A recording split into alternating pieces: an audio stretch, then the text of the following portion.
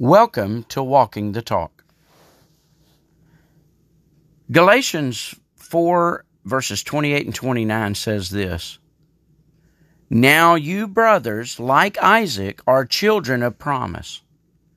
At that time the son born in the ordinary way persecuted the son born by the power of the Spirit.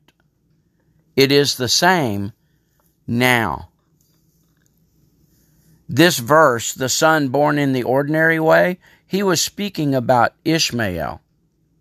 And then the son that was persecuted,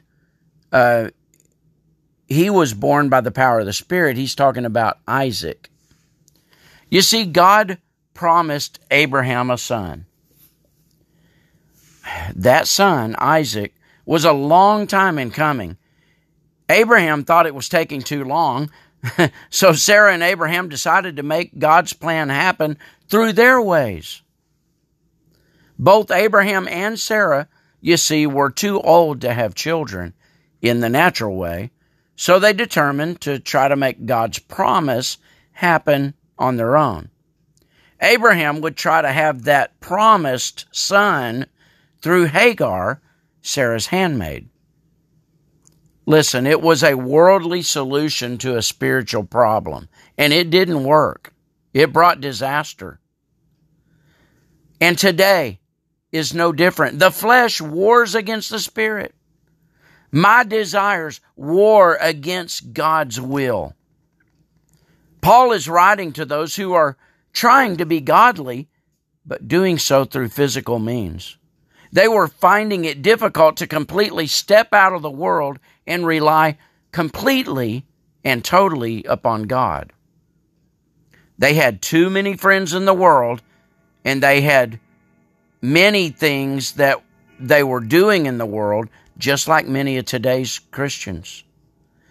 But they found that they could not have it both ways. They could either walk in the world or they could walk in the Spirit. But they could not walk in the world's ways and be full of the Holy Spirit. And so just like Abraham and Sarah, they were trying to figure out how God's promise could be brought about by natural means. I often do the same in my life.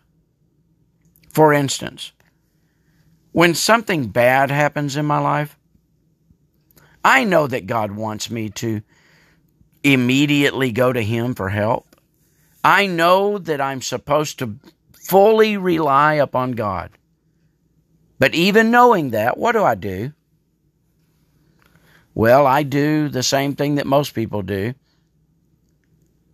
I rush in and try to fix the problem by my own methods, while praying all the while for God to take care of it. You see, the dilemma I find myself in is that I try to pray in the Spirit, but I act in the flesh, just like Abraham and Sarah did.